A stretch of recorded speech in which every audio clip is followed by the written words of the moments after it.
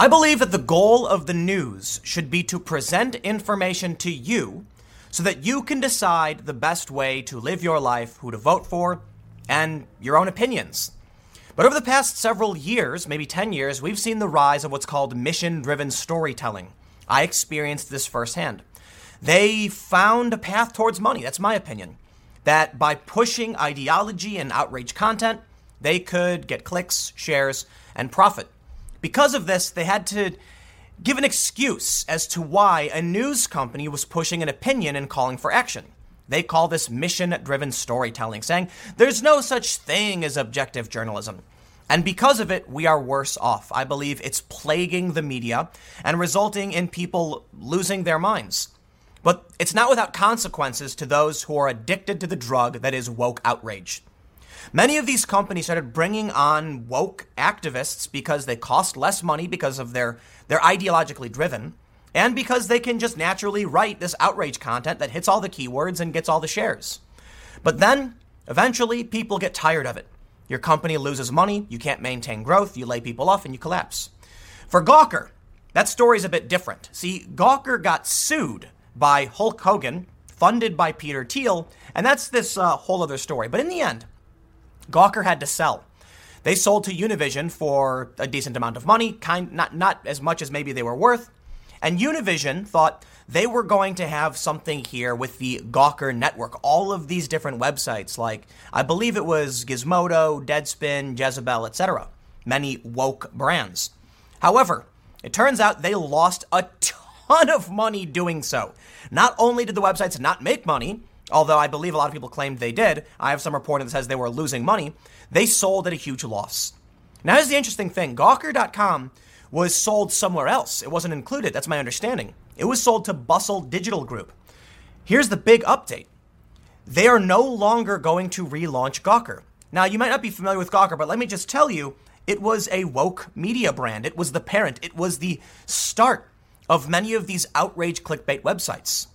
Bustle was going to relaunch Gawker. They faced a ton of problems. The staff was upset. They complained about people who weren't woke enough running the company, who had bad opinions. So one of the staff members apparently was not woke. This caused some kind of controversy, and now, for whatever reason, they've announced they will not be relaunching. Get woke, go broke, as it were. Many of these digital media companies were addicted to the outrage because it was a short-term gain. But in the end, it was a long-term loss. And now not only are we seeing that Gawker won't be relaunched, the number of layoffs this year is up to 3,200 in media. We're hearing that Vice may have to acquire Refinery 29. They're trying to consolidate as they bleed viewers and struggle to survive. But this, they warn, will result in more layoffs. And we're also hearing that other Gawker properties, which merged with the Gizmodo network and other Univision properties, are now facing heat. Reporters are upset with their senior staff. So here's what I want to do. I want to look through these particular stories, talk about how leftist digital media is failing and it's just not working out. But I also want to talk about certain instances today where we can see exactly why the news media has failed. So before we get started, I'm going to make a very short announcement and keep this very brief. Subverse, which is my media company, has officially opened up crowd investment to the public. Currently, we are, as the filming of this video, we are at $647,354 of our $1,070,000 goal. So more than halfway there, quite a bit. And we are on track, I'm told, to break a record for the fastest crowd investment in U.S. history. This is relatively new, so it's not like it's the big deal. But you can find out more at wefunder.com/subverse, where it is now available to the public to become a part owner in a new media venture. But let's get to the news. Gawker will not be relaunched. They say Gawker will remain in limbo. The reboot of the news and gossip site, now 3 years dormant, will not be going forward as planned, at least for now. Bustle Digital Group, whose founder and CEO Brian Goldberg bought the assets of Gawker in a bankruptcy auction last year, said it has canceled the planned September relaunch of the notoriously snarky property and laid off the staff that was hired to run it. We are postponing the Gawker relaunch.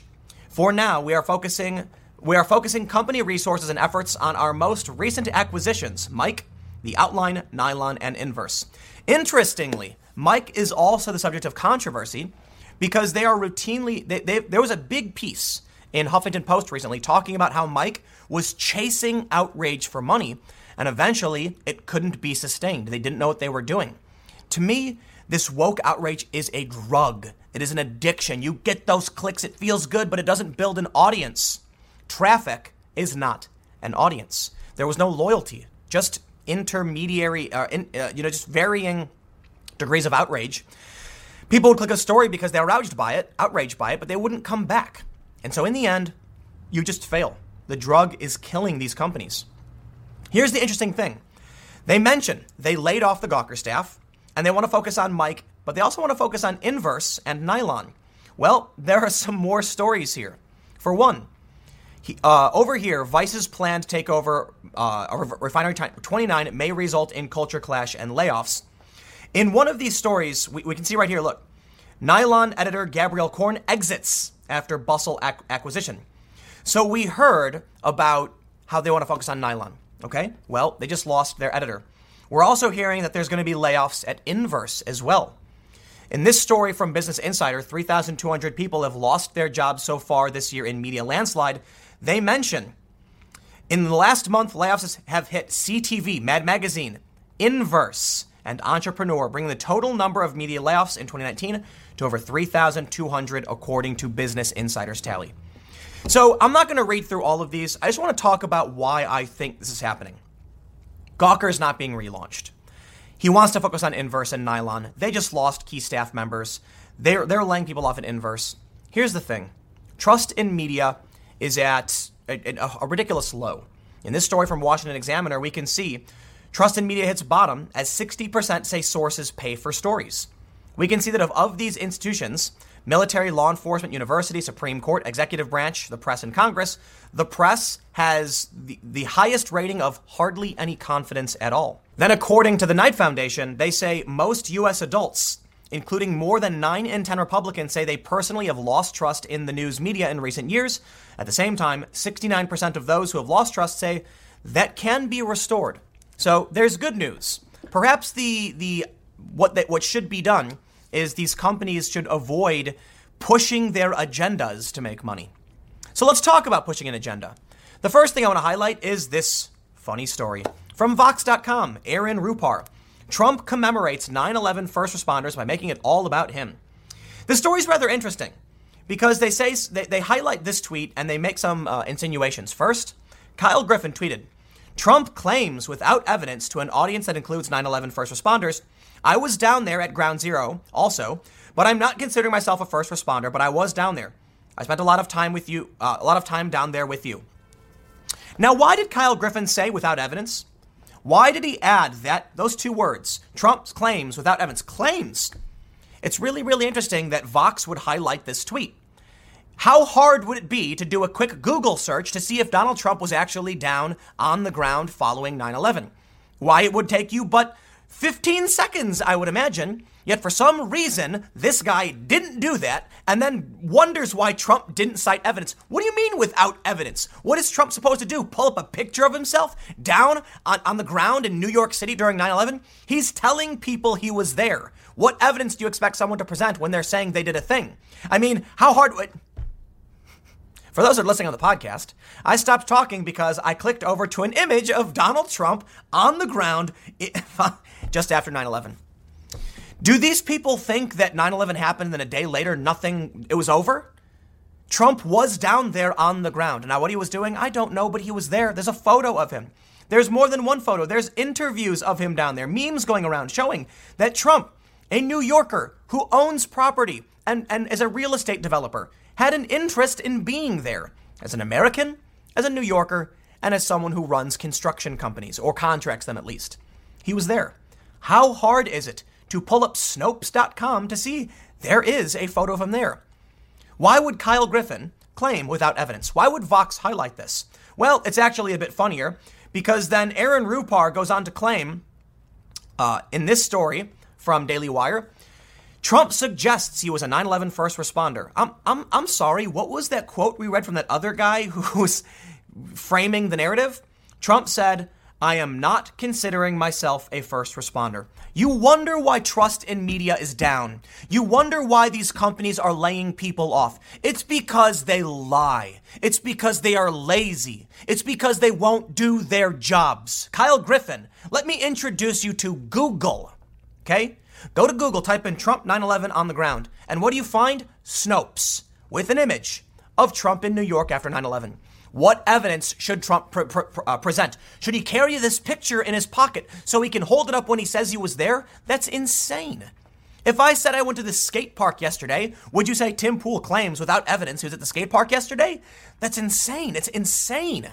What has the media become? I think it's just become, look, these companies are laying people off. It's a combination of desperation, greed, and laziness. That's really what I see. And the scary thing is, when you look at this Vox story, which is just completely insane if you ask me, how about this? NBC Universal invests $200 million in Vox Media from 2015. $200 million in Vox Media so that they can not even look at Google and put up this ridiculous tweet and then claim the exact opposite. Aaron Rupar, who tweeted this, Trump suggests he was a 9/11 first responder. He's the person who wrote this story. He took a clip of Donald Trump saying, I'm not considering myself a first responder, and then claimed the exact opposite. And you know why? Because many people won't watch the clip, and these people know it. So either they're completely inept, don't understand how to do basic journalism, don't know how to truly understand and dissect information and present responsibly. But you know what?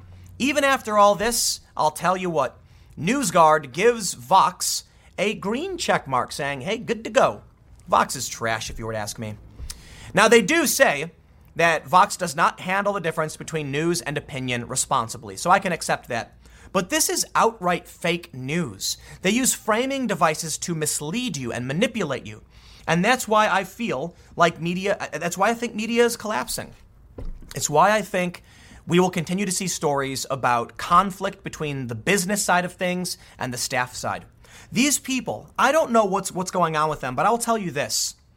For the Gawker relaunch, my advice, do not hire any of these woke activists to do journalists. They're not journalists. They will clash with you, they will complain, and they will demand to write woke nonsense that won't make any money and will cause the business to fail.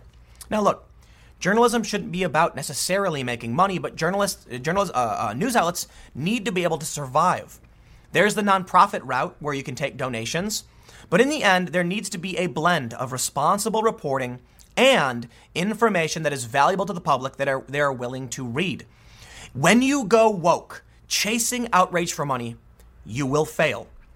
If you only produce strange, esoteric facts and information that has no bearing on the American people, you will fail too.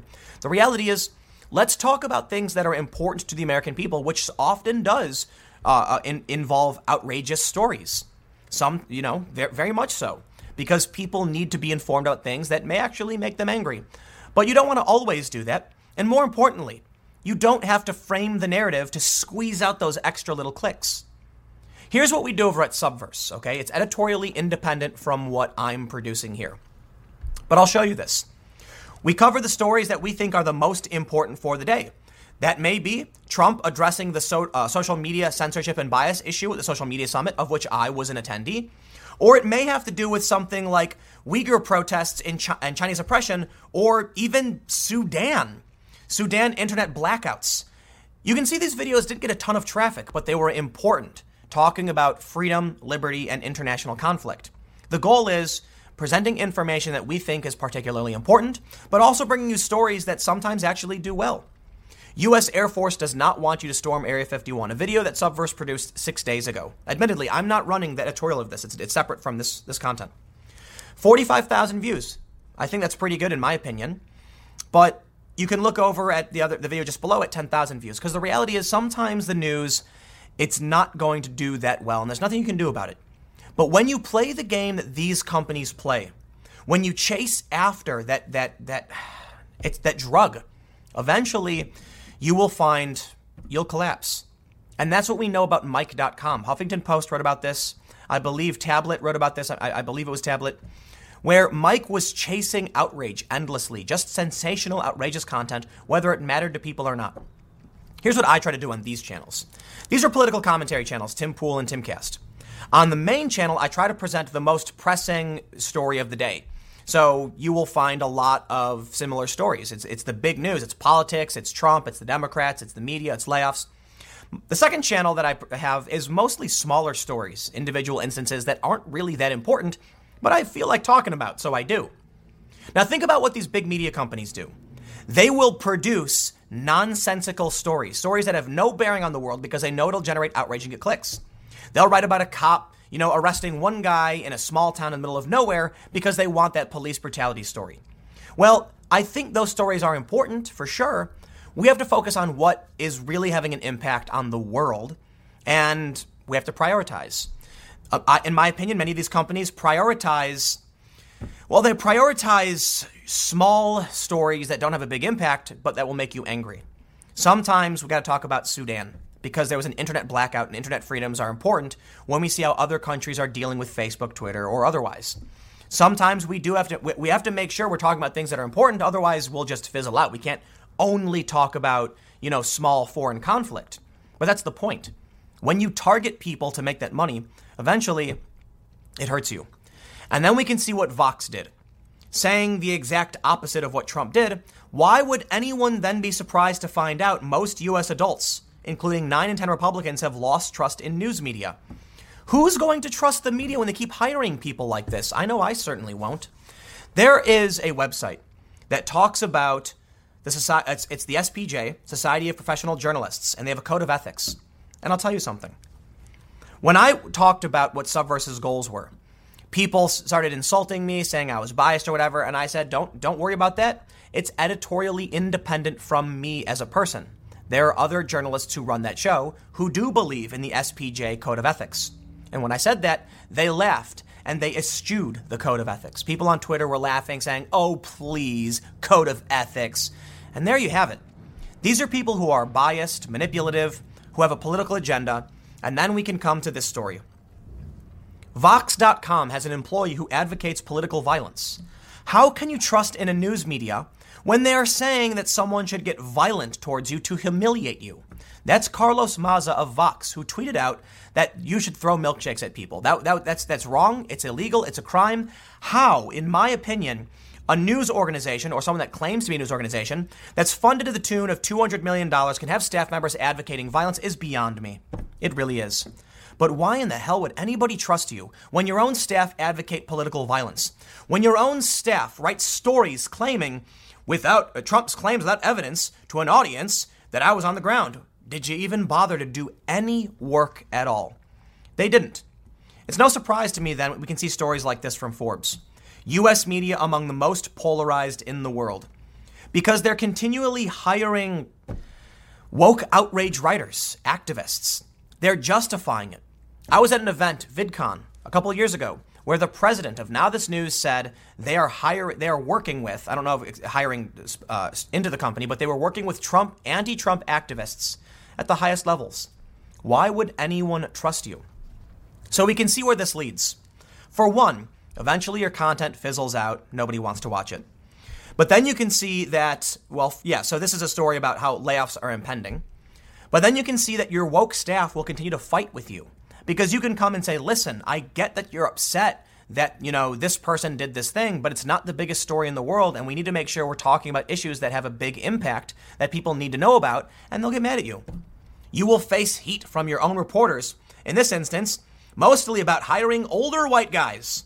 You will then end up with a racist staff that is angry at the color of the skin they'll be angry that you hired people, not based on what those people can do, but because of the color of their skin. Congratulations. You are hiring racists. They'll make it impossible for you to run your business. They'll drive it into the ground. They'll quit. They'll smear you. And then you'll have to do what Gawker did. Cancel the relaunch. Now, I'll end by saying I don't know if Gawker canceled the relaunch because of this, but I do know there was a big controversy over one of the staff members being insensitive and posting outrageous things. Then there were other staff members who were upset, and there was a culture clash. And that's what we can see here. Vice plan takeover of Refinery 29 may result in a culture clash. Yup. You're going to see people complaining about old white men and all that stuff. Here we go. Let's read this. They say, one rival digital executive said, the cultures are oil and water. Misogyny meets feminism. When they merge, there will be very deep cuts on the refinery side. Vice will gut them. Yep. So the collapse continues. I don't know. This was kind of all over the place. Admittedly, I've been rather frustrated by media. There's a lot of work going on behind the scenes, and I am exhausted. I was up late watching the silly debates. Oh, man. But here's the important takeaway. Gawker Media is done. The media is collapsing. They're not recovering. I don't know what to say. You know, these are companies that were funded to the tune of hundreds of millions of dollars or more, and they can't quite figure it out.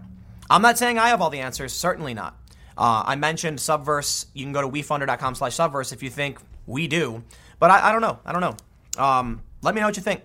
Comment below. Next segment will be at youtube.com/TimCastNews starting at 6 p.m. Thanks for hanging out. I'll see you then. Get woke, go broke. Such a funny concept. For those that aren't familiar, it basically means companies try to embrace woke ideology, left-wing identitarianism, in an effort to make money and capitalize off of social justice. And when it doesn't work, people will say, get woke, go broke. There are many, many examples of companies trying to embrace wokeness and then losing money. Because in many instances, in many of these circumstances, there are certain products that it doesn't make sense to be woke for. Notably, Gillette, shaving products for men.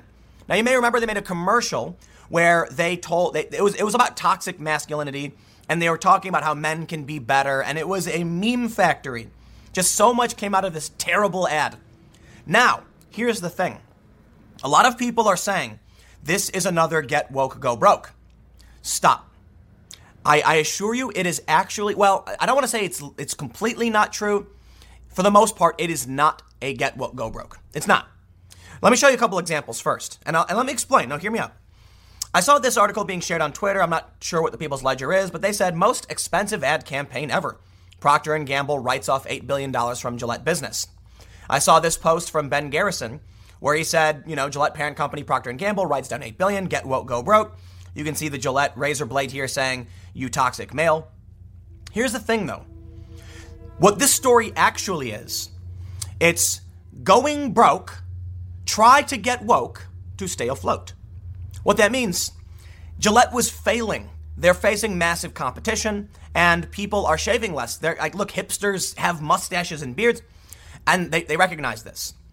So what this actually was, in my opinion, was, it's fair to say, it was potentially a very expensive ad campaign, and the toxic masculinity ad that Gillette did was a complete failure.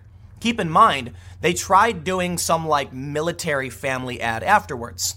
But in the end, it didn't work. And they've written off $8 billion. Massive loss for Gillette. But I want to stress, a lot of people are acting like it's because they got woke, when in reality, this precipitated the wokeness. So keep that in mind when you think about other stories and other brands. Are they getting woke because you're trying to capitalize, or is it because they already are going broke and it's an act of desperation? And that's an important consideration, because many of these get woke, go broke stories, look, when they make a product that's like a woke video game or movie and then no one wants to buy it, that I get. But when a company changes to wokeness, it may be because of desperation. Now, before we read this, and I've got some really great examples of how companies embrace wokeness to save products, and you're going to love this. Trust me. I have a good example, and you're going to laugh when you see it. But I can't explain it until I actually get to it. But I have to do something first. I have a huge announcement. Subverse has officially launched a revolutionary crowdfunding crowdfunding over at wefunder.com/Subverse. So if you want to be a part owner of Subverse, which is the new media brand that I'm launching that's being run independently of this content, you can go to wefunder.com/Subverse and invest. And I'm just going to say this because I'm not going to make it super long. We've already raised around $550,000 of a $1,070,000 goal. Listen, news companies are expensive. These other players like Vox, BuzzFeed, etc., they have hundreds of millions of dollars. They have NBC backing them. We don't. We have the community. Here's the big thing before I go back to the get woke, go broke story. If we can raise, we've already raised around half of our goal. And it's been 12 hours, about 13 hours, okay? We have another 35 hours to finish this fundraiser, and we will break a world record. That's my understanding. Okay, I could be wrong. It would be the fastest in crowd investment ever. Crowd investing is rather new, so we're on track for a world record or something. That's my understanding. I could be wrong, but that's what they're telling me. Like, guys, if you can finish this within 2 days of launch, you will shatter records. And I would really love for you guys to get involved, invest in Subverse, be a co-owner in a crowd community-owned news organization. And I want to send a message to these big media companies. We broke a record. We broke a record for a reason, because people are tired of being told what to think instead of being told, here's the facts. With Subverse, it's not going to be like this. Subverse is going to be straight up, here's what happened. You think about it, you figure it out. That's what we want to do. WeFunder.com/Subverse. Link will be in the description below. Let's get back to the news. So I'm not going to stress too much on the Procter & Gamble thing, because I want to show you some really funny examples of how getting woke actually helps business. Reuters reports P&G reported a net loss of $5.24 billion, or $2.12 per share, for the quarter ended June 30th, due to an $8 billion non-cash write-down for Gillette. For the same period last year, P&G's net income was $1.89 billion, or 72 cents per share. So that's the big main point. I want to stress something very important here. When a big business writes down something, I could be wrong. My understanding is that's them saying we've lost this valuation. It's less to do with actually losing money and more about, hey, how much money can we save in taxes by saying we're taking a loss per share on this particular brand or for this reason. But let's read. They say, P&G, which operates in 80 countries, sells Gillette razors, gels, and foams worldwide, and said the write-down was due primarily to currency fluctuations, and enduring strength in the U.S. economy in recent years has strengthened the dollar. The charge was also driven by more competition over the past 3 years and a shrinking market for blades and razors as consumers in developed markets shave less frequently. Net sales in the grooming business, which includes Gillette, have declined in 11 out of the last 12 quarters. 11 out of the last 12 quarters is the nail. That's the evidence. That's the proof. Okay, the Gillette Get What Go Broke ad was only a couple quarters ago. It was like, it was the beginning. It was the first quarter of this year. Gillette's been failing for 11 out of 12 quarters. I wonder what that one quarter was where they actually did well. What this says to me is that Gillette's been failing for a long time. And in their sheer desperation, they made 2 ads. Toxic masculinity, blonde-haired, blue-eyed military family. That was weird. That was a really weird thing they did. I got to admit, for those that don't know, they did their toxic masculinity thing, and then it was like a month later, they had this blonde-haired, blue-eyed guy and a white family. And I'm not trying to, there's nothing wrong with that. The point I'm making is they very clearly are paying attention to the culture war when they made their ads. It was like, I kind of felt like the white military guy with blonde hair and blue eyes was I found it weird. Not because there's anything wrong with being blonde hair, blue eyed or white in the United States. It was immediately following the toxic masculinity thing. And I'm like, do they understand that it's a weird contrast to do that at the exact same time to show something the alt-right would appreciate? Again, I'm not trying to be over the top and claim it was alt-right. I'm just saying they were very clearly playing to the culture or trying to, and it was weird. Maybe Gillette didn't know which route to take, and they were desperate, and they went to the extremes. But, I will say this. Toxic masculinity was really, really stupid, and just because one family happened to have been white isn't really a message at all. But it was a military family thing, so it did feel like they were targeting a conservative kind of family. But let me show you something really, really fun and funny. Let me ask you a question. Fat shaming. There's been a big part of wokeness, right? Fat phobia, fat shaming, body positivity. I wonder why. Can you think about why that might be? Well, I'll tell you one thing. People in the United States are fat. They are. Americans are overweight. They eat too much. And I think this has a lot to do with portions. Seriously, man. I've been to Europe. You order a meal in Europe and it's really small. You order a meal in the US and it's massive. I went to a diner once and they gave me a bucket of French fries. Okay, I'm being hyperbolic. But no, it's American portions are massive, so Americans get fat. Americans also love eating ice cream. They love eating their Ben & Jerry's. Ben & Jerry's is a really great brand, delicious flavors of ice cream. So here's what I want to show you. Here's an old article from 2014. Dove Real Beauty campaign turns 10. how a brand tried to change the conversation about female beauty. And here we can see there are many women of various body types, and they say, real beauty. Real beauty, yes. That was the big campaign. You may be asking yourself, Tim, I'm not quite sure why you just brought up Ben & Jerry's. That's ice cream. It has nothing to do with real beauty. Perhaps I'm making a point about how people love eating ice cream and then they get fat. So Dove then launches the Real Beauty campaign, embracing the wokeness of, body positivity, because they know Americans are overweight. Get it? As Americans get fatter, the marketing targets the Americans. But here, it's one better. Because then you may ask yourself, what about toxic masculinity? Guys don't embrace that. That was bad. People were offended by that. It was controversial. You're right. But let me make one important point. There's a reason I pulled up the Ben & Jerry's Wikipedia page, and I guess you actually can't see it yet. But you may notice over here where it says parent. What does that say? Unilever. That's right. Unilever owns Ben & Jerry's. Let me now bring up Dove toiletries. Oh, you may have noticed already who their owner is. Also, Unilever. Now, I'm not saying there's a direct correlation, but I do find it quite entertaining that the same company that owns an ice cream brand is encouraging women to embrace their fat bodies. Real beauty. And this is the point. The reason I bring this up. Sometimes getting woke is about averting going broke. And in this circumstance, I'd have to bet it actually kind of helped. Look, people really embrace fitness, okay? It's a huge industry. People want to lose weight. If you own ice cream, like if you own an ice cream company and you're seeing sales slump, I'm not saying they did, I'm just saying that think about it.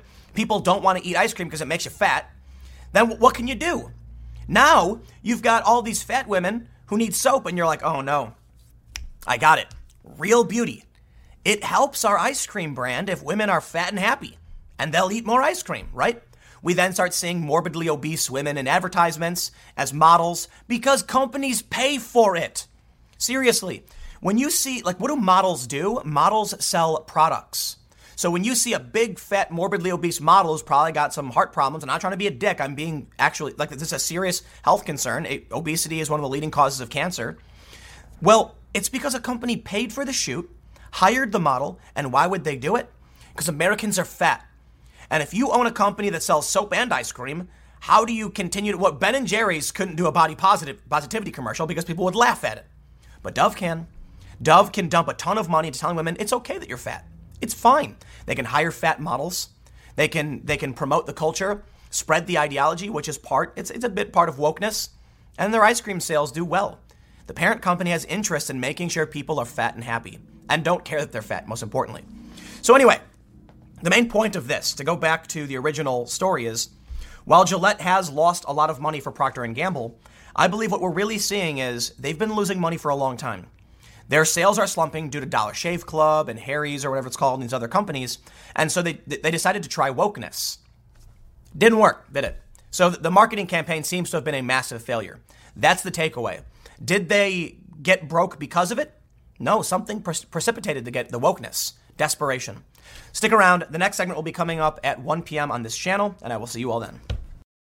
Mario Lopez is under fire because he said it's dangerous to let your 3-year-old, I think he was talking about 3-year-olds, decide what gender they are and then give them drugs to change their body. He made these comments over a month ago, but now we have one of the top trending stories in the U.S. Yes, it was briefly number 2 on Twitter, I saw. But what I want to go over this and talk about the insanity that is politics today, but I also want to point out something very funny. It appears this story was broken, I guess, even though it was public podcast, but it was first written about by Yahoo, who then goes on to write this story about 18 hours later. I should have scrolled up, but Mario Lopez is drawing backlash for his comments about transgender children. Yahoo, you wrote the story from a month-old comment he made. Then when everyone gets angry, they write another story about how everyone's angry. Good job, media. Here's the thing. And we'll talk about this. He's talking about 3-year-olds, but regardless, kids, where do we draw the line on what a kid should or should not be allowed to decide?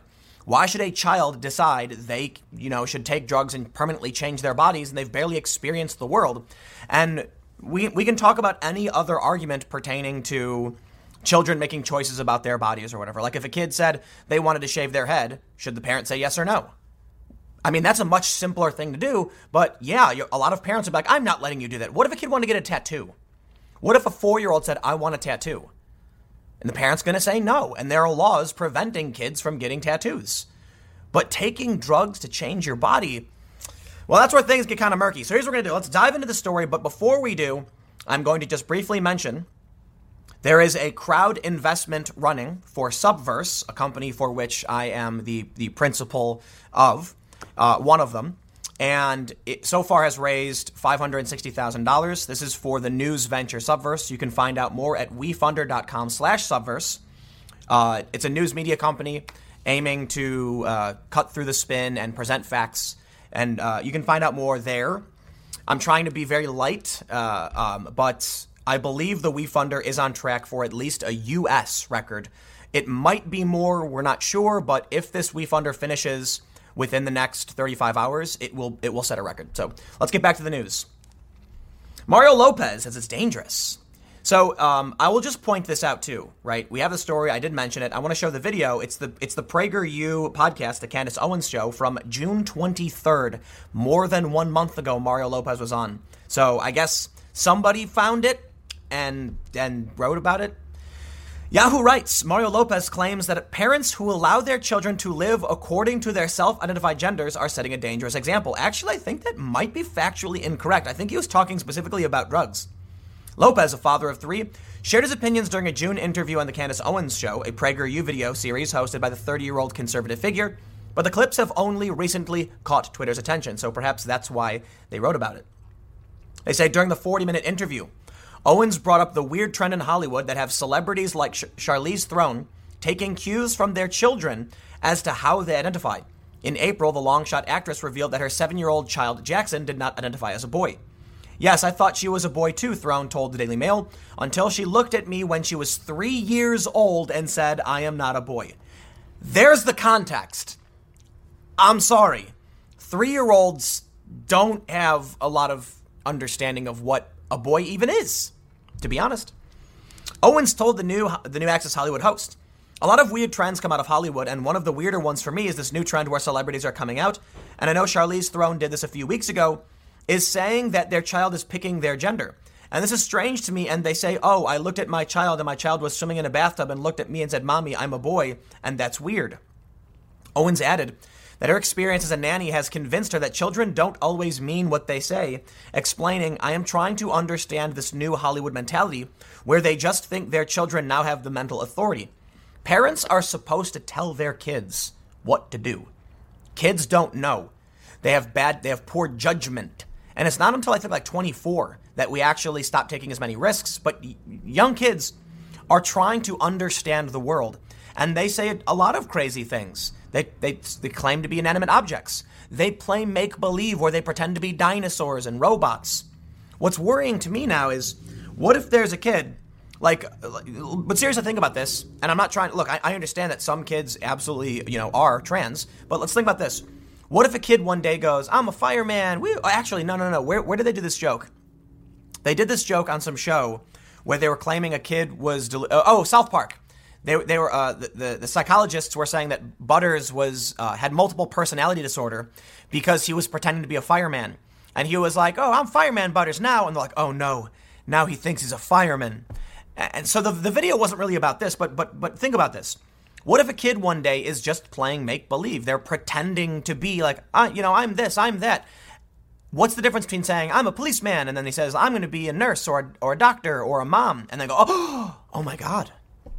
What do we have here? Granted, that's very different from a kid expressly saying, they experience these things. But one of the challenges that arises with this conversation, when we saw the story in the UK where one researcher said that the certain institution was hiding information about how these drugs, these puberty blockers, were affecting kids, or how politicized trans lobbies are creating risks for children because of these things. So now if you have a kid who doesn't know what they're talking about and a political group, whatever, wants to impose their ideology for whatever reason, You now have parents giving into the kids make-believe or incorrect assumptions or just lack of knowledge, ignorance, just giving in.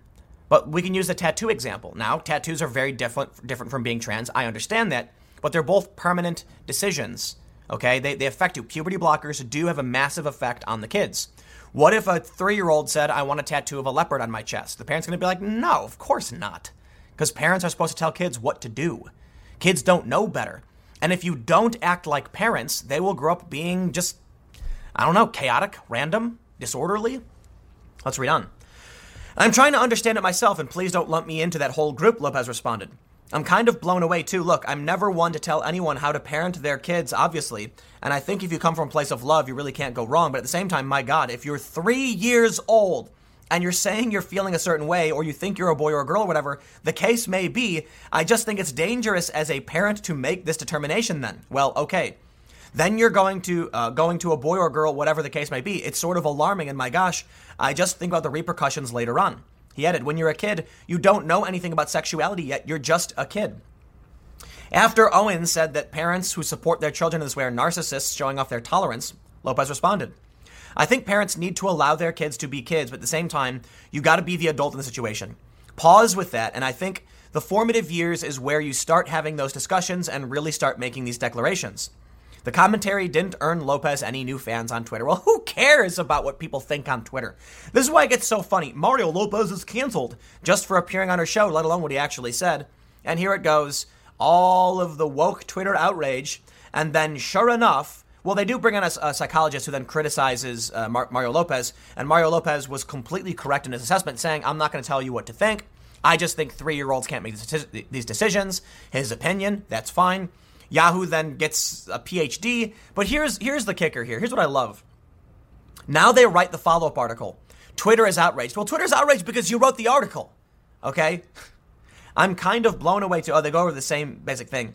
Here we have Alexandra Helaby. It's unfortunate that someone who is so involved with GLAAD, like Mario Lopez Extra, would be so misinformed about trans kids. I wish that he would reach out to this individual for some guidance on the difference between sex and gender identity. And then we have, here, they're not doing themselves any favors. Holly Figueroa O'Reilly says, of our 5 kids, 2 are queer. They both came out in their early teens, but we knew who they were way before then. Parents can tell the different between, intentionally incorrect, between a 3-year-old who pretends to be another gender for fun and one who feels they are living in the wrong body. No, they can't. That's an assumption.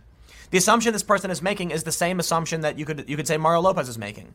Now, Mario Lopez is fine to have he's allowed to have his opinion where he thinks 3-year-olds can't. And if you think they can, I would disagree, but fine. But the opinion that you think a kid knows is an opinion. They don't. Kids have no idea. Like, you know what, man? Look at this. Look at college. How many people change their majors? Even at 18, 19 years old, they have no idea what they're doing or what they want to do with their lives. Parents are supposed to give them guidance, light the flames of passion. A friend of mine started skateboarding at a very young age. And they told me how they're a well-known skateboarder, so I'm going to try and keep details, vague. They told me how they didn't like skateboarding when they were young. They had said to their parents they wanted to skate. Their parents said, fine, but if I get you the skateboard, you have to skate. And they said, yeah. Within a month, I don't want to skateboard anymore, they would say. The parents said, no, absolutely not. You made this choice and you're going to live up to it. And then it was 20 years later, and they said to me, I'm really glad my parents made me keep skating because I have great friends, I'm happy, talented, successful. Yep. The parents needed to tell the kid, this is what you need to be doing. There's a difference between being a bad parent, forcing your kids to do things they really, really hate, and being a stern parent and fostering passions and talent. Find out what the kids, like and don't like, and just make them commit. Man, I'll tell you this. I was lucky enough to want to have played music, to want to skateboard and work on computers. And my parents helped foster those talents. There are a lot of people who maybe don't like doing something, but whether or not, like let's say that your parents made you play violin, and maybe you didn't want to. I'll tell you this, man. People who learn musical instruments have massive advantages in cognitive abilities. It's just true. Playing music really, really helps you out. A lot of people ask me how I'm able to just talk and just have this stream of consciousness. How do you do it? How do you just say it? When I was younger, I started writing music when I was a kid. And writing songs was just about getting to that groove of just letting that stream of consciousness come out and expressing yourself. And music helped me do that. I also played Magic the Gathering, a strategy card game, and chess, and I skateboarded. All of these things gave me peripheral talents and abilities. Physical ability from skateboarding, which make me, fit, tough, strong. Build up my confidence, jumping off dangerous things, taking risks. Chess was strategy, Magic the Gathering strategy. Playing music was dexterity as well as mental acuity. And all of these things come together because I was encouraged and supported by my family. If you have kids who want to do something, or look, the point I'm trying to make is parents need to be that guiding force and tell their kids what they should or shouldn't be doing for the most part. You want to foster that talent, but also when kids say they want to do dumb things like get a tattoo, you say no. The challenge here is we do want to protect those who are truly trans, absolutely. But differentiating between kids who just don't know better and someone who actually is trans is difficult. And though they may say puberty blockers are a good solution to hold things off, those have permanent effects on you for the rest of your life. So anyway, I'm going to leave this here. You get it. They're dragging Mario Lopez. I want to point out the faux outrage. The comments were made a month ago. They only care now. Yahoo writes this story 18 hours ago, and then sure enough, now we're seeing this one 12 minutes ago, drawing backlash. Well, you wrote the story. Then they write about the outrage. Welcome to the media. Stick around. Next video will be coming up at youtube.com/Timcast at 4 p.m. It is a different channel, and I will see you there. From The Independent, U.S. Senator helps pregnant migrant with life-threatening condition apply for asylum at U.S.-Mexico border. Ron Wyden helps woman with preeclampsia and her family after border officials deny attempts to legally ask to enter the country. Now, a lot of people are sharing this video and saying things like a U.S. senator is committing a crime. He's helping an illegal immigrant get in the country. And let me just say, I'm a reasonable man. I would like to read this story and figure out what's truly going on. Well, I have. Here's the thing. The woman is not a Central American migrant. She's Mexican, so she's exempt from a lot of these policy updates. She does have a condition. And the senator went down to Mexico and was looking at one of these camps, saw the woman, and was like, oh no, we got to go. Here's the thing. She is entitled to, under the law, to apply for asylum. And look, an individual case, it's easy to say, we can't leave this woman to just die or face, some medical, some extreme medical circumstance. You really you're really put in a difficult position when you're looking at the person and you know you can help them. I believe we should. Here's the thing. Why isn't Ron Wyden rushing to an American citizen's house who is in need, who has the same condition, and helping them get the medical care they need? What can we do for her that we're not doing for our own citizens? I'm not saying we leave her to the dust. No, I'm saying like in this circumstance, I don't know what Ron Wyden should have done. Should he just turned around and be like, yeah, she's going to die. I'm getting out of here. Probably not. Probably not. But I do think we face a philosophical and ethical conundrum when we have U.S. politicians, Beto O'Rourke, Cory Booker, I believe it was Cory Booker, and now Senator Ron Wyden going to another country and then being shocked to find there are poor people who need our help. We can't do that. So in this circumstance, fine. But I think this should be the point where we say, maybe we should rush pregnant women with disorders to the hospital inside our own country. Here's the thing. I've always been fairly reasonable. I think universal health care is something to aim for. Look, we have universal fire department. We have universal policing. It's the common defense. There's a lot of challenges with universal health care that I don't think we can overcome in the short term. Thus, moderate position, public option perhaps. People can buy in, creating competition between the public and the private, and we'll have to figure it out. We do. In the end, the only thing I can really say I'm advocating for is a conversation between the left and the right and continued negotiations, plans, strategies moving forward, because Obamacare has been a bit of a disaster. It's been good in some cases. It's been bad in a lot of cases. The website was a nightmare. Whole other issue. I've had a lot of problems with it, for sure. I don't like the idea of the involuntary mandate or individual mandate where you force people to pay a fine or get health care. But ultimately, the point is, we have many people in our own country. They need to be rushed to the hospital. Instead, we hear stories about this. Non-citizens being rushed to the U.S. border and offered up American resources. So, I don't know, it's a moral and ethical dilemma. Because they say, you must secure your own mask on the airplane before the mask of those sitting next to you. And that's why it makes sense to take care of those Americans who are homeless, who are sick, who are in need of aid. And when I saw this story, to me, it wasn't one of these, oh no, another politician's trying to, bring illegal immigrants into the country. No, he literally brought them to port of entry where they asked for asylum. Totally legal. Exactly what you should do. So in this circumstance, I'm kind of like, yeah, okay. I mean, there you go. But then I wonder, this woman who's coming to the U.S. for aid, like I said, as an individual in this circumstance, we can't just let people die. Like, what are we supposed to do? But then you think about the long-term effects of this. What's next? Are we going to keep letting people in the U.S. to take U.S. resources from those in this country who are paying for it? And that's why most Americans oppose providing healthcare to undocumented immigrants, non-citizens, illegals, whatever you want to call them, okay? The point is, we've been trying to bring about public healthcare for a long time. Obama promised it, couldn't deliver. You know why Obama couldn't deliver? Too expensive, too disruptive to the economy are some of the big reasons, okay? I think the U.S. economy is like 20% healthcare. There are problems there. We've got billionaires jacking up the prices on things like insulin and other medications. That's wrong.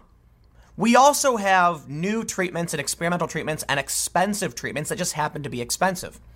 When we have this conversation, we need to differentiate between the two. But what we can't do, give healthcare to people who aren't American for one reason. We can't afford it for ourselves. I'd love to see my family and friends get taken care of because we're working hard to contribute to that. But something strange happens when you end up with these urban ivory tower elites who don't experience hardship, or politicians who have government healthcare already, and then they start giving away our healthcare to other people. So again, I'll stress, this is a unique case. Like, I would ask you, seriously, would you leave this woman to potentially die? Or would you say, I'm here, I have to save this person? For me, whether or not I'm willing to save someone's life has nothing to do with where you're from. I don't care where I'm at. If I see somebody who's sick and I can help, I'm going to try. And in this case, that's what Ron Wyden did. However, I'm going to point out one more time. Is there a circumstance where he could have done this for an American? Is he ignoring his own constituents? This is the long-term problem. This particular instance, it's unique. It's fine. But what if this mentality persists where you actually have Democrats saying they want to give away healthcare to people who aren't citizens? Let's read a little bit of the story. A pregnant Mexican woman suffering complications was told by immigration officers they couldn't process her family's asylum claim at the U.S. border on Saturday before a U.S. senator intervened to persuade the officers to take the woman to a Texas hospital. While visiting a migrant shelter on Saturday, Ron Wyden grew concerned about a woman who was 38 weeks pregnant and suffering from preeclampsia and other complications. The senator and his staff decided to take the woman, her husband, and 3-year-old son to a port of entry to make their claim. At the Paso del Norte bridge linking Juarez and El Paso, the family approached 2 U.S. CBP officers, presented their identification, and said they wanted to request asylum. Apparently, they were then told, quote, "We're full," from a CBP officer. Wyden, who had followed behind the family along with an entourage of staff members and friends from Oregon, then stepped forward and identified himself. He told the officers that Mexicans are exempt from the metering program CBP has used to strictly control the number of people allowed to request asylum. He also told the officers the woman was late term in her pregnancy and suffering complications. The officers called a supervisor, and then they came and let them in. The challenge is, I'll just read on. Mr. Wyden was clearly shaken by his 2-day visit to the border, which included a tour of CBP holding cells and an immigration and customs enforcement detention facility. At the Juarez shelter, he met a 3-year-old boy who had stopped speaking after being held with his father by the U.S. Border Patrol and sent back to Mexico. So here's the problem here. We can't leave this individual to just die. We can't. However, what's the outcome? Many more people, Mexican citizens, are going to come to the border and say, I'm going to die. And then what do we do? At a certain point, we have to say we can't let you in. We cannot provide you with the care because resources are finite. Labor is finite. It's really interesting. Bernie Sanders last night, he said that healthcare is a human right. Human right. I think it's funny the way he speaks. Healthcare is not a human right, okay? Because healthcare, here's the way I put it in another video. If you're outside in, a forest, and you fall down and break your leg, what human right do you have to healthcare? When you say it's a human right, you're implying that someone is obligated to provide their labor and time to you. Now, here's the thing. Doctors, medical professionals, nurses, whatever, many of them do act on, doing as much good as they can and helping those who they can. There's the Hippocratic Oath, do no harm, etc. So you will find there are a lot of doctors who believe they are obligated to provide life-saving care to those who they're presented with. But they choose that. It is their choice. It is not your right. You can't force someone to do something. You can't force someone to give something to you. So what concerns me about this story is, for one, it is a one-off. I'm not gonna blame Ron Wyden for rushing someone to trying to get him to a hospital. But what about a Mexican hospital? Was there no hospital in Mexico he could have gone to? Why did he come to the U.S. border? And that's where we end this. It was political, in my opinion. Because certainly there are medical professionals who live in Mexico. Certainly he could have taken this woman to a hospital in her own country. Why bring them to the United States? All this will do is send a message to other sick individuals, come to our border and we will let you in. The problem then is, as much as I'd love to help these people, what about the people on the other side of that border? The Americans who pay taxes, who work, who are a part of our community, who we have an obligation to protect first and foremost. Do we tell them no? We do. We're at a point now where we have Bernie Sanders talking about people not being able to afford healthcare, where people are going bankrupt because they can't afford it. But then we let other people in who don't pay into these systems to use our services, and we incur those costs. I don't believe that's fair to anyone. It's only going to incentivize people to make dangerous journeys. It's only going to tell people of America that we don't care about you and we won't take care of you. This is a virtue signal, what Ron Wyden did. And in the end, I think it's going to be just more bad precedent of politicians going to foreign countries to campaign. It's really weird how they criticize the phrase America first.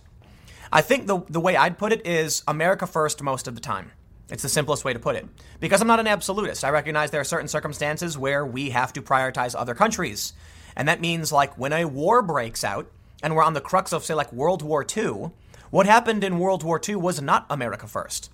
Technically, you could say that Pearl Harbor brought us in. But we were saying, we need to get involved and go to Europe because this is a spreading threat that could eventually get to us. So in that instance, we prioritized other nations. Admittedly, I know, Pearl Harbor. The point I'm trying to make is, any reasonable person will recognize sometimes America won't come first, and it's probably few and far between. But to criticize the idea that Americans should take care of Americans is insane to me. Okay, if my neighbor is pitching in for a block party and then some random person shows up and demands free food, I'm going to be like, dude, we all worked hard for this. You can't just come in and take our stuff away. I guess if you're a socialist, however. But I'll leave it there. I think I made my point. A lot of people are dragging him over this particular instance, and sure, I'd be willing to bet the story is very biased, but I'll just end by saying, what would you do? Would you leave this woman? Here's what I'd do. I'd bring her to a Mexican hospital. I think that's the reasonable answer, isn't it? Anyway, stick around. I got a couple more segments coming up for you in a few minutes, and I will see you shortly. I don't know if anyone cares about Marianne Williamson, but she is just the crystal-loving, hippy-dippy, kooky celebrity candidate. But I will warn you all. Take a look at your screen. Who is the clear winner of the Democratic debates? Marianne Williamson. It doesn't mean she will actually win. It just means most people were curious about her. So let's only explain. I said she had the second lowest amount of speaking time. She dominated search results. Don't underestimate the Crystal Queen and the power of love. Here we can see the most searched Democratic candidates during Detroit debate number 1. Steve Bullock in Montana, because he's the governor. But everywhere else, Marianne Williamson, who is the kooky crystal lady talking about social justice and all this other stuff. And, well, people were really interested. Now, here's the thing. There's a claim that conservatives are propping her up because they really want her to win because Trump will lose to her. But hold on. She's not a Trump, she's similar in some ways. She's not the same as Trump, but I really want to point out she knows how to play to emotion better than the rest of these candidates. And all that really matters, in my opinion, charisma. Scott Adams tweeted something to the effect of, it was a charisma black hole. None of those candidates were presidents. And I have to agree. I actually think Marianne Williamson has substantially more charisma than basically everyone else on that stage. And that's why. Be warned. There was an email, and I could be wrong about this because I haven't gone through these things. It was like a leaked email where the DNC was talking about using Trump as a Pied Piper candidate because they thought he would never win. And so the Democrats were like, that's who we want to let, fester and grow. I could be wrong. It's been a while since I've read this, so I just take it with a grain of salt. Fact check me on that one. The point is, so many people thought Trump was like a buffoon and he would never win. Oh, he's a celebrity. No, this is never going to happen. I remember that video from Ann Coulter where she's on Bill Maher. And they're like, who do you think's going to win? Like, who has the best chance? She goes, Donald Trump. And they all start laughing.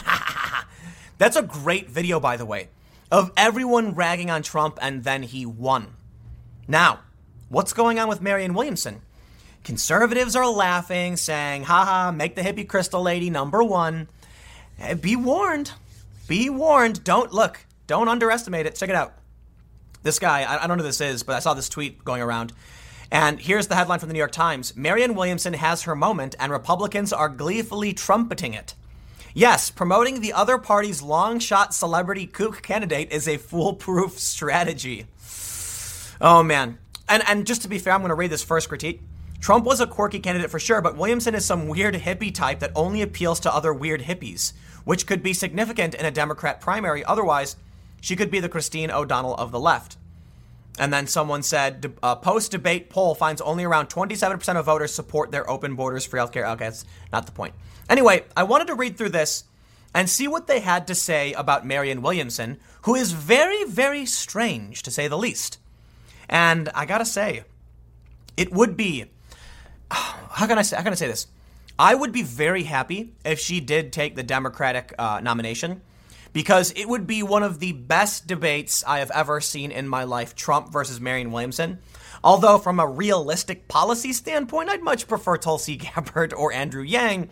But, now, I will point this out. Many people have said, yeah, but come on, Ron Paul was the same. Like, after all the debates, Ron Paul was the most searched for, and everyone thought he was going to win, and of course he didn't. The establishment prevails, and I'm willing to bet Kamala Harris will be the Democratic nominee.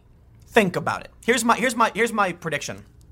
Or here's my, I don't know. Here's my interpretation of what's happening. Joe Biden reeks of Obama. Obama won twice. Obama can't run again. But Biden has that Obama cologne still coming off him. So a lot of people want to vote for Biden, even though they don't know what Biden stands for. He was topping the polls before he even announced his run. Here's what they do. Have Biden run, but have Kamala Harris tear him down so she gets his thunder. Joe Biden drops while Kamala goes up, and that's what we've seen so far. I'd be willing to bet in the next debates we see the same thing, which is why Kamala and Biden are going to be on the same stage again. She's going to keep trying to take away his thunder, and he's going to concede it to her. And then think about it. Kamala Harris is perfect in every way. Establishment Democrat, female, person of color. She hits everything the Democrats have been looking for. There have been conversations about no white men and things like that, and some even saying no white people, period. Well, Kamala Harris she is a social justice candidate. She is perfect. Let's read a little bit about this, though. What do they mean to say Republicans are trumpeting it? What? They say if you ask President Trump supporters who won Tuesday night's Democratic primary debate, their first answer unequivocally was Mr. Trump. That's true. That is absolutely true. There was one tweet that people were sharing around. It said, I have never seen a sitting president win a debate while not being on the stage before until last night. And I got to say, it's a funny joke, but I think it's better said about the last debate where they all raised their hand to giving health care away to undocumented immigrants. Yikes. But it was really funny. Trump tweeted something about falling asleep. Yeah. But they also expressed a surprising, if not always entirely sincere, admiration for Marianne Williamson, the author and self-help guru who set herself apart with warnings of dark psychic force, tearing the country apart, and an attack on wonkiness as the proper antidote to the populist president. Look, she's qualified, man. She's got the donors. She's got the polls. You would be crazy to underestimate the hippie lady. They thought Trump wouldn't win. They thought Americans wanted a serious politician. No, Americans wanted someone who's going to cut through the BS and be honest about what was happening. And that's what they felt Trump represented. If Marianne Williamson can cut through the posturing and the politicizing and the BS, I assure you people will vote for her. If she goes up on stage and listen, Here's one of the things she said in the debate. She said, how are these people going to criticize the NRA when they're taking money from special interests too? And I'm like, she's right. They all talk about money in politics, got to get money out of politics, but then they complain about the NRA, and they are accepting money from these PACs and from these other big, funding sources. Not all of them. I understand. It's not like they're complete hypocrites, but she made a point. Marianne Williamson cut through the BS like a hot knife through butter. You know what I want to hear? Honesty. I do. And she does bring a little bit of that, but she is really weird, and her tweets are insane. But I don't think she's a crazy person, right? I'm hyperbolic when I say she's nuts. I think she has an interesting perspective. I think she's very smart and very successful. Look, she's like a wealthy, successful public figure. To assume that she's nuts is the same as what they said about Trump. Oh, he's a moron, he's so dumb, and he won and he beat you. I think it would be funny to see, Marianne Williamson debate Trump because it wouldn't be conventional. You know, you're going to get Bernie against Trump, and Trump's going to be like, oh, crazy Bernie with his crazy ideas, and Bernie's going to be talking about numbers and we have the human right and all that stuff. Not going to work. Not going to work against Trump. Trump knows TV. He knows entertainment. He knows emotion. He knows the game. If Marianne Williamson can play that game too, people are going to think that I'm trolling, the younger Mr. Trump wrote on Twitter, perhaps protesting too much about how people would read his intentions. But compared to what else is up on the stage, I think Marianne Williamson is actually winning this thing. This is amazing. And you know what's funny is they barely gave her a chance to speak. And she still came out the second. She wasn't the lowest. I think Hickenlooper was. But apparently she had some really profound moment where she talked about the dark underbelly of the United States and racism. And I got to say, she is a quirky, crazy social media individual. I don't mean crazy literally, I mean it figuratively. I think she's got weird ideas, but she is of sound mind.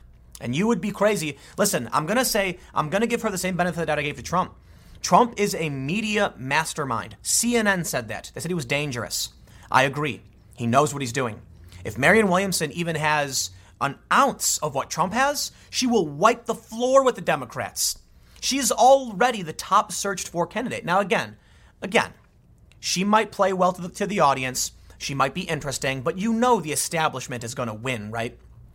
They say Senator Lindsey Graham of South Carolina, the former Trump antagonist who has become one of his most ardent defenders, said Tuesday night that the audience had spoken and that Miss Williamson had won the debate. 2 minutes later, Mr. Graham posted a caveat declaring it was another good night for President Trump. Breitbart, the hard-right website that has supported many of the president's policies, sent an editor to a Williamson watch party in Detroit where the second round of debates is being held. Supporters feel she is having a strong night. And you know what's really interesting is that not only, do I have this pulled up? Okay, not only was Marianne Williamson the most searched for candidate, but check this out. How many Twitter followers did all of these candidates gain? 8,500. Marianne Williamson gained the most followers. That to me was crazy. The runner-up was Elizabeth Warren. Underestimate these quirky, crazy TV types at your own peril. Knowing how to play the media game is more important than anything else. So I'm going to end by saying this. I agree with Donald Trump Jr. on the issue that Marianne Williamson won this debate, but not on policy, on emotion, and on TV pizzazz, on understanding. I mean, let me just say something. You know, where was the charisma on that stage? There was only a little bit, and she had it. Beto O'Rourke is made of plastic. I swear somebody made that guy in a factory, and he's got one setting, and he talks in a weird robotic way. No, I believe we as a nation must. I'm like, oh, dude, you're coming off so fake. Just stop. You don't have it. Beto is the product of the media trying to beat Ted Cruz, and that's it. So anyway, I'm not going to prattle on Marianne Williamson forever. I just think she's interesting, and you'd be unwise. It would be foolish to underestimate her. So stick around. One more segment coming up in a few minutes, and I will see you shortly. You see, this is what I like to hear from moderate Democrats, pointing out the Green New Deal talks about healthcare and socialism and jobs. What does that have to do with the environment? And I was standing up, just furiously clapping. Ah! No, I'm kidding. But that's my argument. Okay, I like the environment. I like environmentalism. I like conservationism or whatever, like protecting the land and stopping development. I'm all there, man. I love the outdoors. I love the mountains. I love the streams. I like to get out into the wilderness every so often, just explore and see nature and all that stuff. And so the Green New Deal excited me until you realize it's nonsense. Until you realize the Green New Deal is not about the environment, it's about socialism. Even Saikat Chakrabarti, AOC's chief of staff, said it was about changing the economy. That's not what we're talking about, man. That's not what we need to do. Okay? Let me clarify. We don't need to change the economy. We need to evolve our culture. We need to develop new products. In fact, our economy might be the greatest asset for rapidly transforming how we produce and consume and dispose of products and chemicals and everything like that. We have a problem with stripping resources out of the earth and then turning into things and then trashing it. We produce a lot of garbage. We make a lot of plastic. We pollute. Well, the best way to solve that is cultural shifts. The Green New Deal is a governmental shift. Now, there can be a room for the government in the green in some kind of green policy. In my opinion, I lean towards that being a huge net benefit. Tax incentives and grants are a great way to do it. Obama did it, failed. It sucks, but we got to try, right? Now, here's the thing. Electric cars are on the rise, self-driving cars. There is, in the mentality of Americans, a need for environmentally conscious products. We need to realize, though, other countries contribute the overwhelming majority of carbon and greenhouse gases. And although the U.S. does contribute a lot, we've done great. The point is, AOC defends Green New Deal after Hickenlooper calls it a distraction during Dem debate. And of course, Ocasio-Cortez is trying to manipulate our emotions and use global warming to implement socialism. I find that extremely offensive. As someone who believes we have a serious problem with climate change, that humans are impacting this, we need to sit down and say, what can we do together to make it better? And market incentives and grants sound like a really great idea that everybody can get behind. However, what does AOC say? The Green New Deal decarbonizes our economy while ensuring we leave no community behind, including job transitions for miners, labor rights, healthcare, and wages. Calling the consideration of working people in climate policy a distraction is what is truly unsustainable, unrealistic. You slimy, I hate to insult, but it is so slimy. So slimy. Leaving people behind. No, it's your political agenda. It's implementing your ideology. Other people have a right to have their voices heard in how this country is run. And you, knowing you can't win on your bad and ridiculous ideas that have bankrupted several nations and destroyed them in the past, are trying to manipulate our feelings on the environment to impose your will on the rest of us. Slimy. Do I think Ocasio-Cortez cares about the environment? I really don't. I really, really don't. You know why? Somebody who truly cared about the environment and believed we have 12 months to get our act together before we face permanent ramifications would be saying right now the things I've said. Hey guys, we have a serious problem. I know you don't want to give in to the Green New Deal. What would you be willing to do, and what can I do in exchange? How can we come together and find a solution to both of our problems? Or, I've got a problem. What can I do to incentivize you to come on board with me? Because guess what?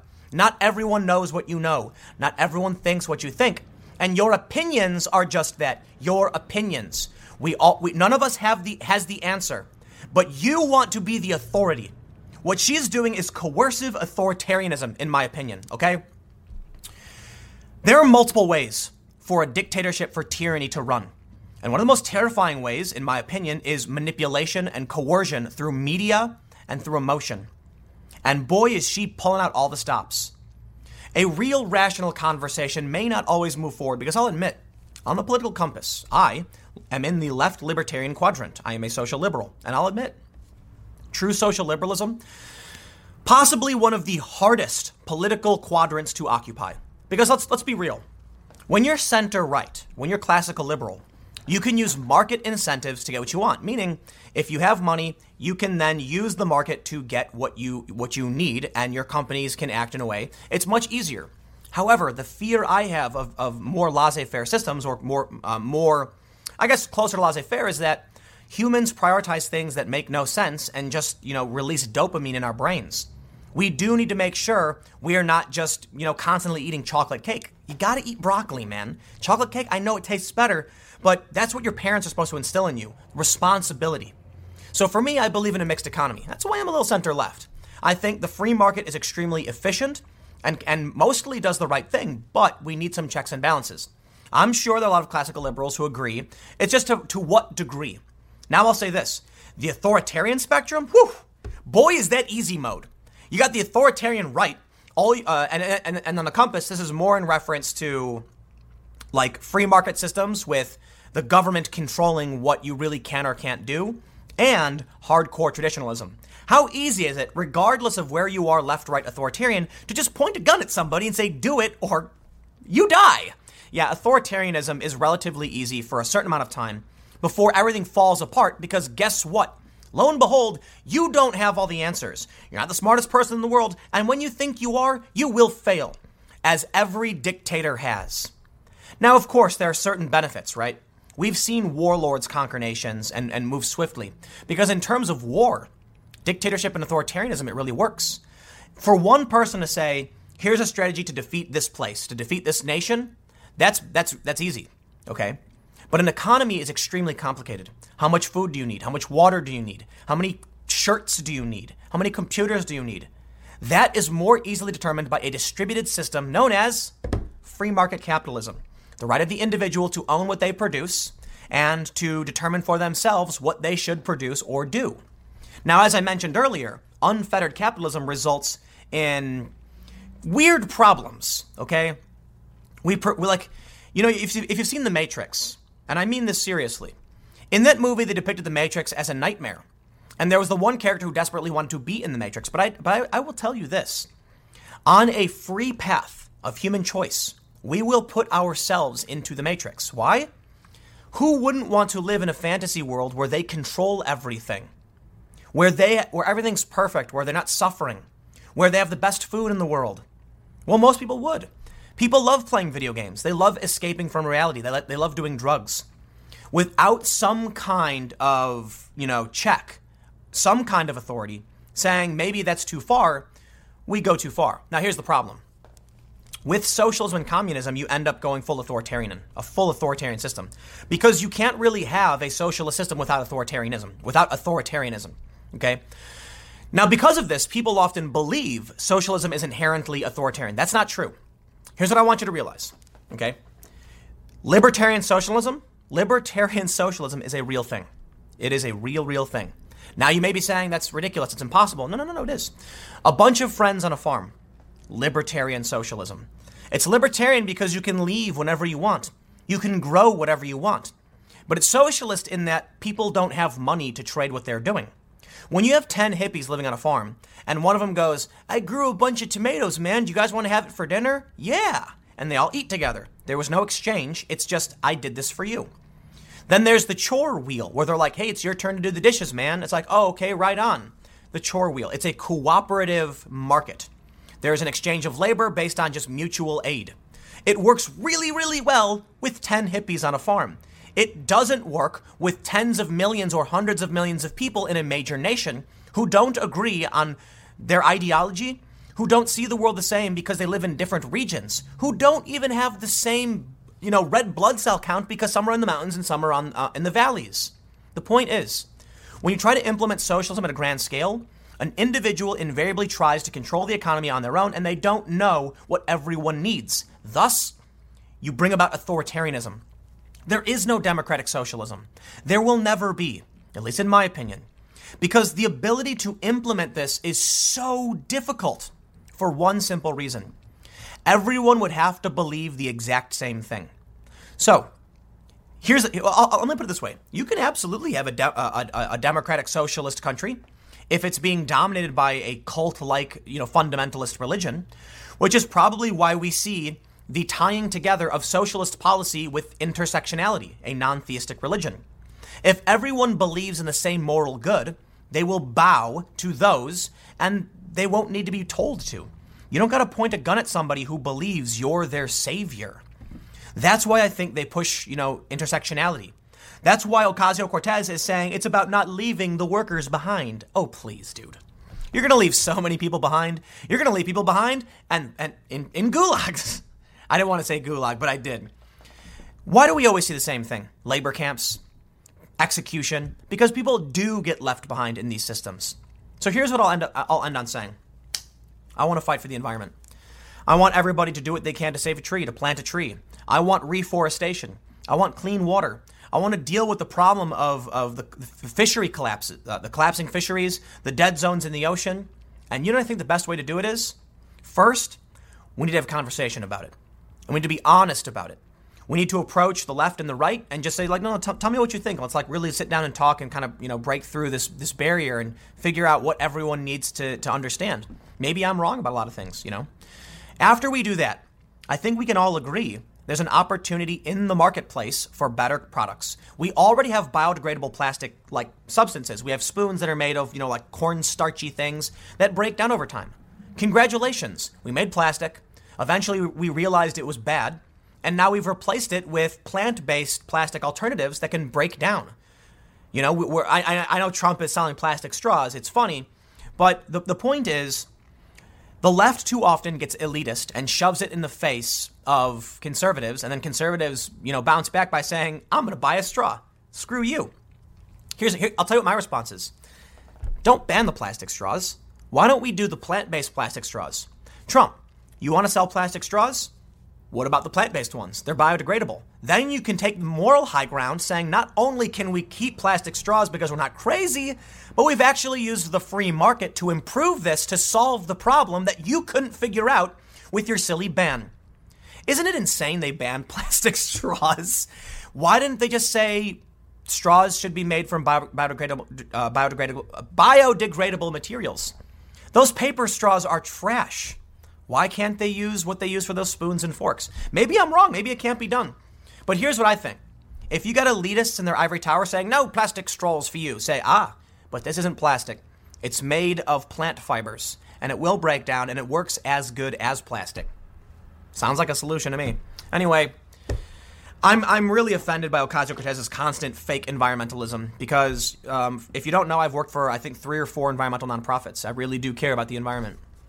And I think the best way to solve the problem is making sure we can spread the word to as many people as possible. But you want to convince somebody who doesn't believe in climate change to fight for the environment? You're not going to do it by being a dick and trying to implement socialism. You're going to do it by saying, let me make sure I'm not hurting you. Let me make sure I can benefit you. Let me better understand how you live and what you need.